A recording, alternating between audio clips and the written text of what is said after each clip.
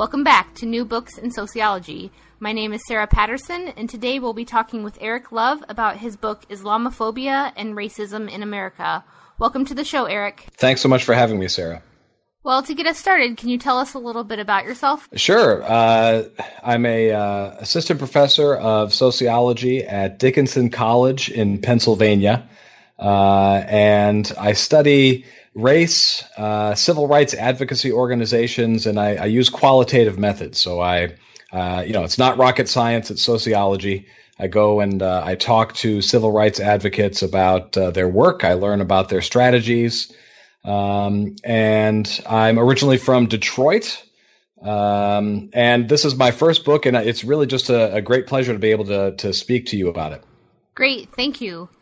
So, how did this book come about for you? It really, for me, begins when I was on a study abroad trip in the year 2000, to date myself a little bit. I look a lot older than I actually am, so many of your listeners, if they've seen a photo of me, will be shocked to hear that I was in college in the year 2000. And I went to Jerusalem with this fantastic teacher from Albion College, where I was an undergraduate, Len Berkey, and he led this program called the Great Lakes Jerusalem Program. And it's a very innovative program. We studied with professors from Hebrew University, from Birzeit University, both sides of the Green Line there in Jerusalem. And while I was there, what I realized is that even though I'd been studying, so I was a sociology nerd from the beginning. I declared as a sociology major pretty early. And I realized even though I'd been studying sociology for quite some time, I'd never read anything scholarly about Arab Americans or Muslim Americans or anything like that. And that struck me as odd. So, returning to campus in Michigan, under the guidance of Professor Berkey, I started reading some of the great scholarship that's out there. Michael Suleiman, Nadine Neighbor, many other folks I could mention. Started learning more. And then later, a couple years later, when I started graduate school, this is what I'd been reading this kind of on my own. And I just, and then I, was fortunate enough to work with Howard Winant, and in conversations with him over the first few years of graduate school, came to this focus on advocacy organizations. And so I just sort of connected this interest that really led me to graduate school with this approach that Howie suggested of looking at advocacy organizations working with Arab, Muslim, Sikh, and South Asian communities. And so that's how it started, was this research on advocacy organizations connected to this long-standing interest that I'd had in really Arab American, Muslim American civil rights. So to start us off, your book has a lot of really rich concepts in it, so I was hoping you could start us off by defining some terms, for instance, Middle Eastern, and how we came to that, and sort of the problem with using that term. Yeah, so one of the things I talk about in the book is how difficult it is to talk about Islamophobia because the terms are so inadequate, right? The vocabulary that we have doesn't match up with the lived experiences of people that are affected by Islamophobia. And so what I'm talking about here is how Islamophobia, if you take that term literally, or you break it up into its parts, it means irrational fear of Islam, right? Or fear of Muslims, basically. And that doesn't really capture the structural discrimination, hate crimes, all of the many different things that go into creating this phenomenon that we call Islamophobia. It's not just irrational fear. It's deeper than that. And so with that, one of the first things I talk about in the book is how difficult it is to talk about how Islamophobia, for example, affects more than just Muslim American communities. Of course, Muslims are affected very deeply by Islamophobia, but so too are Sikh Americans, Arab Americans who are Christian and Jewish and agnostic. It's not just about religion, although religion is a big part of it. It really, for me, it's very much about race and racism. And so what we have here is I call it a racial paradox in the book. And what I mean by that is we have a situation where the racial category exists. This racial category, like all of them socially constructed, It captures all these different communities: Arabs, Sikhs, South Asians, various groups of Muslim Americans. They're all swept into this racial image of what it, supposedly looks like to be Muslim, right? Of course, it should go without saying there's no way to actually look Muslim. Muslims, you can look Muslim no matter who you are. You can be a Muslim. It's a religion, and of course, we're talking about over 1 billion people, millions of people in the U.S., and there's no way to say that they all look a certain way.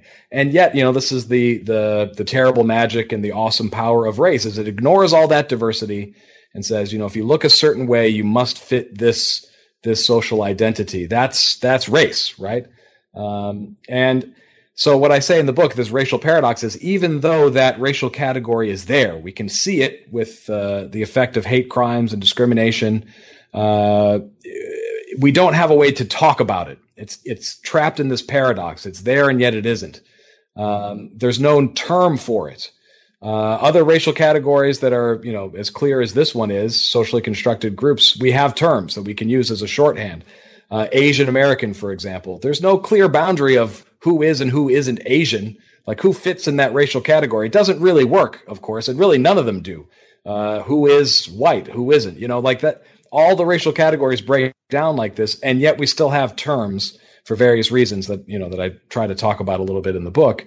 But we haven't yet found that one term that works for this collection of groups that's most affected by Islamophobia because of racism. So I say in the book, it's not a perfect term, but I go with Middle Eastern and Middle Eastern American. It really is not a great term at all, but I say to try to have a discussion about what's actually happening, let's just use this term for now. Let's say Middle Eastern and Middle Eastern American. That way, hopefully we can at least have a little bit of a discussion without falling back into this paradox while we try to just talk about some of the dynamics that are in play here. So one of the things you talked about in the book is this tendency to deny race and racism, so the colorblind ideology that we saw when Obama was elected. And so I was wondering if you could talk more about that, as well as this insistence that race and religion are not tied together. One of the things makes it, again, very difficult to even talk about what's happening, much less what we should do about it. What's happening with Islamophobia is this tendency in the U.S. where First of all, Americans really want to believe they live in a society where racism is slowly but surely fading away, where, yeah, sure, there are maybe a couple of bad apples here and there, but overall, people tend to think America is getting better with regards to racism. And so it's uncomfortable to realize that that's not at all true, that racism gets worse. And it has been getting worse for quite some time in ways that we can talk about and point to very specifically. And so one of the things that this colorblindness, of course, described in great detail by a number of sociologists, this colorblindness ideology, which is this willful ignorance about race and racism. The idea is just talking about race makes it worse. If we could just all pretend it doesn't exist, then things would be a lot better, almost overnight. This, the false hope that colorblindness presents, one of the ways that it affects the discussion about Islamophobia is in any given moment when Islamophobia manifests. Let's say there's a horrible hate crime. Let's say that there's a policy like a surveillance of a particular Muslim American community or something like this. The racial element that's active in those moments, in the construction of that policy, in the effects of that hate crime, are often ignored. And there's many reasons for that. Very often, religion is very much part of the reason why that hate crime happened, or the reason why that policy was structured the way that it was. And so what happens is Americans will very often take any excuse they can to say, well, this isn't about race, it's about this other thing, right? So if there's some other factor, whether that's gender or class or religion, any other factor that they can point to and say, you see, that's not racism. You see, it's really about this thing here. It's actually about, gender or class. And rather than, talking about all the complex ways that these are intersectional issues, the way that these different factors are all involved all simultaneously, Americans will just say, well, race isn't really the problem then, or they won't even mention the racial aspect. It'll just be ignored. And instead what's discussed is the religious aspect or the gender aspect or some others. And then, of course, there are many who will simply say, well, it's not discriminatory at all, that this is just necessary because of the times that we live in, some argument like this. And so then what happens is discussions about race and racism simply aren't happening, and we end up in the place like where we are now, where we have Islamophobia seemingly expanding, spinning out of control in American society with very little pushback against it. I think this happens in large part because the discussion about race and racism it just isn't happening the way that it needs to. So you bring up the idea of racial formation theory, and I was hoping you could tell the listeners more about that, as well as how you sort of see policies and court cases or these structural factors mattering for Islamophobia. What I try to talk about in this part of the book is the way that, again, it gets to the complexity of race when it comes to, in particular, Arab Americans, Muslim Americans, there's this history where the very first naturalization law passed by the U.S. Congress in the 1790s, it set a racial prerequisite. You had to be white to become a naturalized citizen, with very few exceptions. And so what that means, and that law, by the way, was in effect until the 1950s. I mean, it just is, it's just amazing. And so there's a lot of amazing scholarship on, in particular, Arab American immigrants who began coming in large numbers with the Industrial Revolution at the end of the 1800s and into the 1900s. And what they had to do was, as they tried to gain citizenship, was go to courtrooms and say and argue before a court that they were in fact white. So we see, and I talk about in the book, how the Syrians, as they were called collectively at the time, would go into various courtrooms around the country, and sometimes they'd be declared white, other times they'd be declared non-white, and they link in with various other arguments. There's this infamous Supreme Court case, United States versus Thind, where a naturalized citizen from India, his citizenship was revoked by the Supreme Court. All of these various, they're called the racial prerequisite cases of immigrants, and many of them from what we would today call the Middle East, coming into the U.S. and trying to gain citizenship, trying to gain that status, and being frustrated by this racial prerequisite situation. And so things changed after the 1950s and 60s as the explicitly racist parts of immigration policy were removed. But that, of course, sets in motion a whole other set of immigration policies that are racialized in very powerful ways. But yeah, I think this history links in with this racial paradox that I talk about, where many Arab American communities they go back many generations. You can talk to a lot of Arab American families today and find that they're in their fourth or fifth generation. Full disclosure, I'm extremely white. I'm one of the whitest people that I know. My family is in about its fourth generation, right? And so, we consider ourselves white. My family is almost entirely European. But you can imagine someone from an Arab American family whose, let's say, great-grandfather immigrated in the early 1900s, was a U.S. citizen, was declared white. And you can imagine it's very easy for families like that to feel, yeah, they're white. They're just as white. They're just as American as anybody else. And so this idea that there's some racial category that they're supposed to relate to is a real challenge for many Arab American and Muslim American families as well. So this is, again, it just adds to this complexity of what I call the racial paradox in the book. So I was wondering if you could talk to us more about how you see Islamophobia developing in America specifically. Yeah, so of course we're not going to be able to get into everything here. And in the book, of course, it really just it skims the surface of this history. But really, what I try to say is that there's this, and what I try to do is link it up with the development of racism in America, and in specific, the ideology of white supremacy, right? This ideology that white people are somehow better than other racial groups. And that, what I show in the book is how that ideology, white supremacy, is developing at the same time, and in many ways, it's developing together with Islamophobia. Of course, it wasn't called Islamophobia until recent years, It's been called, or versions of it have been called other things like like Orientalism. And what we see is, you look at the history of European conquest and colonization of various Muslim majority countries, and then the decolonization movements in the 20th century, to skip over hundreds of years of history.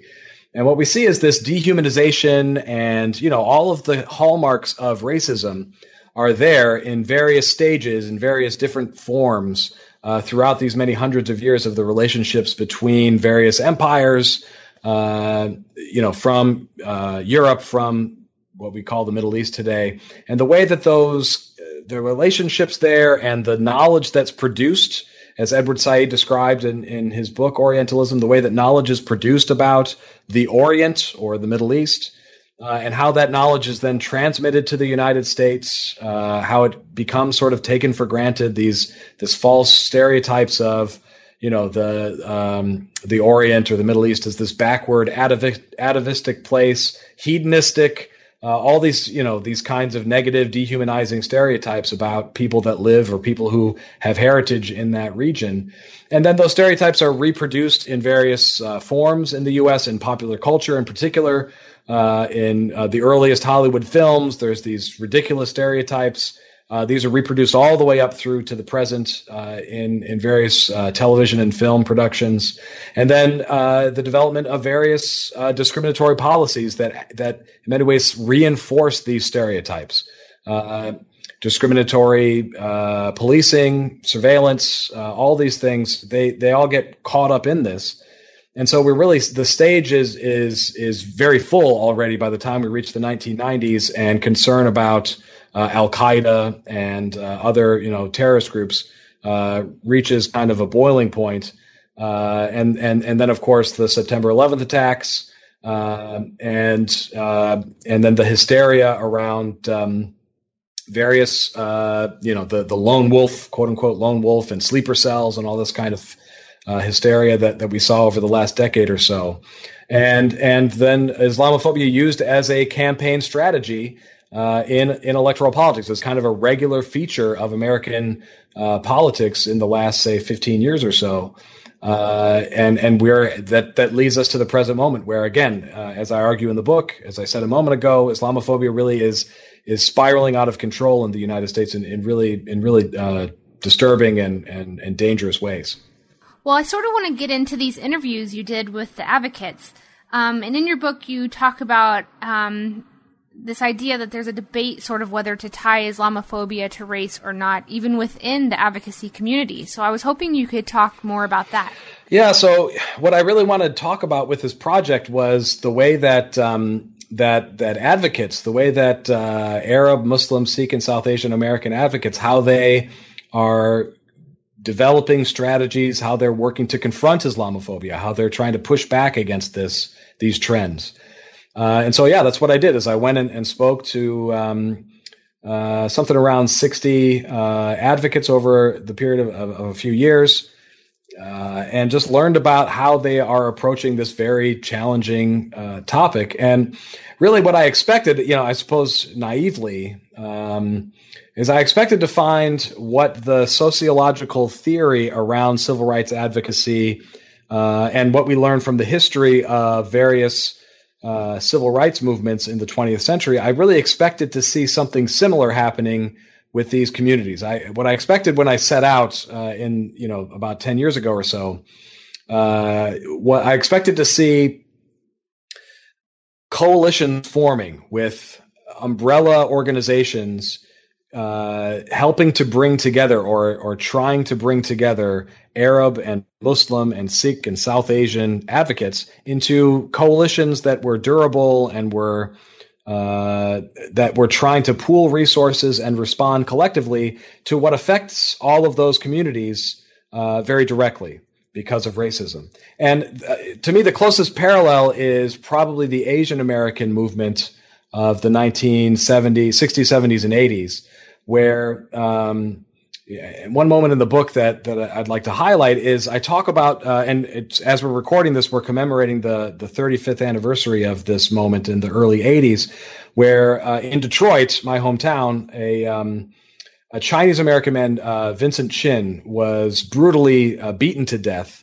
by some disgruntled auto workers who saw in Vincent Chin a Japanese symbol of the decline of the American auto industry. And this became a catalyzing moment for not just Chinese and not just Japanese Americans, but for Asian Americans. And there was this, and some of the amazing scholarship by people like Yenli Espiritu and Dina Okamoto, they chart how through the work done before and after the Vincent Chin murder, how they worked to bring together disparate groups of Asian Americans and to really launch this Asian American idea, the idea of Asian American as an identity, as a politically powerful identity, as a way to bring together resources and to drive these coalitions. And so what I expected to see when I was setting out to study these advocacy groups working on Islamophobia was something similar to that, where there would be advocates saying, hey, you might be Sikh, I might be Muslim, this guy over here might be an Arab Christian, but we're all affected similarly by Islamophobia. So why don't we work together on this? And, I did see some coalition work, but not anything like what was happening with Asian Americans in the 70s and 80s. The groups largely, stick to themselves. They engage in what I call this kind of like ad hoc coalition building, transactional rather than transformational, as I describe in the book. And that came as a real surprise. So then really what I set out to talk about is, what that means that there is so little coalition work happening here, how it is that it came to be like this. And that really kind of animates the analysis that I try to present. So then in the book, you talk more about the advocacy agencies and sort of coalition building. So I was hoping you could talk more sort of about the strategies that they're using, as well as the conversations they were having with you. Yeah. So the main thing that I saw in the interviews that I did was a sort of advocacy that conforms largely. And again, I want to say there are important exceptions, and I detail this in the book. But by and large, what I saw was Middle Eastern American advocates conforming largely to the colorblindness ideology, where they didn't talk about race and racism very much in their advocacy work. So what I mean here is when they would write a press release to denounce a particular policy, when they would hold an event to talk about a particular problem, in most of the public-facing work that they did, they didn't use the terms race and racism. They used other frameworks, religion, religious freedom. They kind of talked about the problem of Islamophobia as one of, look, these communities are just like every other American. So a really good example is several of the organizations that I study. They put the word American first, right? They say American Muslim or American Arab. And the idea there is, okay, if we do that, what we're emphasizing is we're just as American as everyone. We're not claiming any kind of, and in doing this with this strategy, they don't claim any kind of connection to the aggrieved minority groups like African Americans, like Latinx communities, or any others. What they're saying is we are basically just the same as white people, right? To oversimplify a bit, is they're trying to say, look, we should be treated the same as Christians. We should be treated the same as the Italians, right? Or, it's just another group of mainstream Americans who happen to be Muslim or happen to be Sikh or happen to be Arab. And we, therefore, discrimination shouldn't happen. And that's a different strategy than, what I talk about as this kind of like the way that civil rights movements were happening in the 1900s, where it's about pointing to racism specifically and using that very moral claim that racism is wrong to say that, our communities are being attacked because of how we look. It's racism. If you think that racism against, for example, African Americans is wrong, then you have to think that racism against our communities is wrong as well. And what I saw was much less of that kind of a strategy and those kinds of arguments. So that to me was, I think, indicative of a number of different trends that I point to in the book. One of the biggest ones, of course, being color blindness. The way that it's become just sort of taken for granted that the way to argue for civil rights more generally in the U.S. is to use a colorblind approach, to not really talk about race and racism directly, but instead to kind of dance around it, to use other frameworks to talk about discrimination without bringing up the controversial, thorny issue of race. And this is something that, 30 or 40 years ago, using racism was the approach taken for granted. Using the language of this is racist, because it had such a powerful moral and a very politically powerful message behind it. When a group claimed that racism was happening, there was Democrats and Republicans, people across the political spectrum would say, okay, we don't want this, society should not tolerate racism. Let's do something about this. And what I say is, let's say since the 1990s or so, that kind of claim is no longer automatically powerful. Instead, it's controversial. It violates the kind of colorblindness. I guess the normal way that you talk about things is through this colorblindness framework. And so it's much more difficult to make those sorts of claims. So here to sort of finish off the book, I was hoping you could talk to us about the big picture, as well as sort of the takeaways that you had from the book.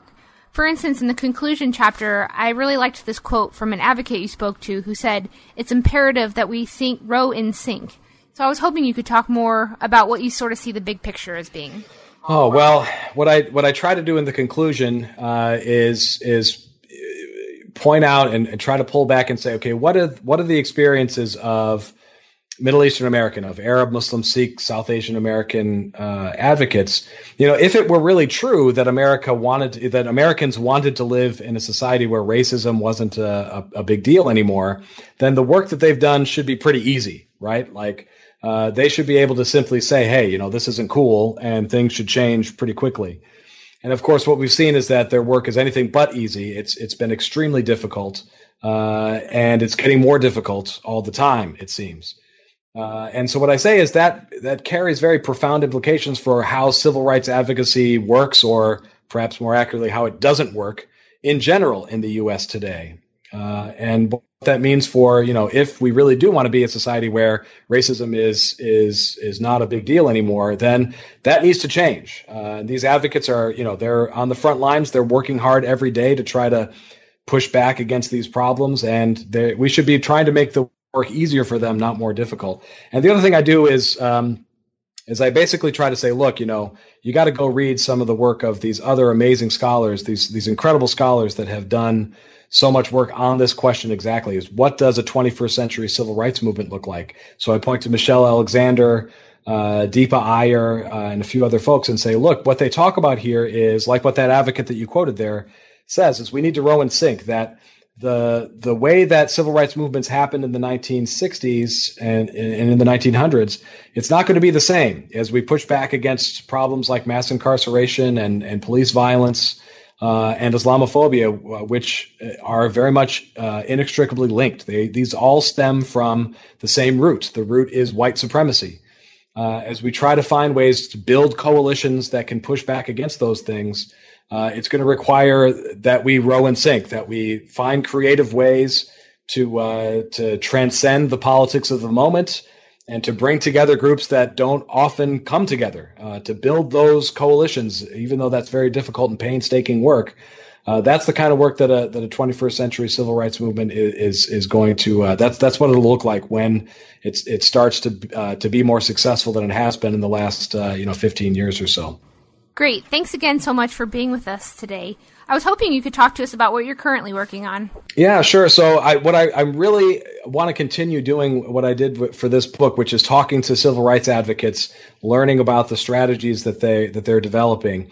And so I'm doing that. I've been fortunate enough over the past couple of years to launch a new project where I'm talking to advocates that are working on an issue that's very much defined by race and racism, and the issue is public transportation. And so I've been speaking to advocates in cities around the country and just talking to them about, that's another issue like Islamophobia, where the racism is often ignored or kind of talked about as a side effect rather than as the foundational element of how transportation systems in America, how they were developed. It's very much about racism, right? And so I want to learn how those advocates that are trying to improve public transportation in American cities, how they navigate those racial politics, how they find strategies to try to, to push back against that racism and find ways to move improvements for public transportation forward. So I've been working on that for a couple of years now, and hopefully somebody is listening to this podcast in the not too distant future, and they could maybe see some of the work that I'm hoping to develop on that right now. So I'm working on that, and of course continuing to follow the very disturbing developments around Islamophobia, but yeah, basically I hope to continue doing work around civil rights advocacy in the United States. That sounds really interesting. So thanks again for being with us today, Eric. Oh, thank you. I really appreciate the chance to talk to you. Thanks again, and catch us next time on New Books in Sociology.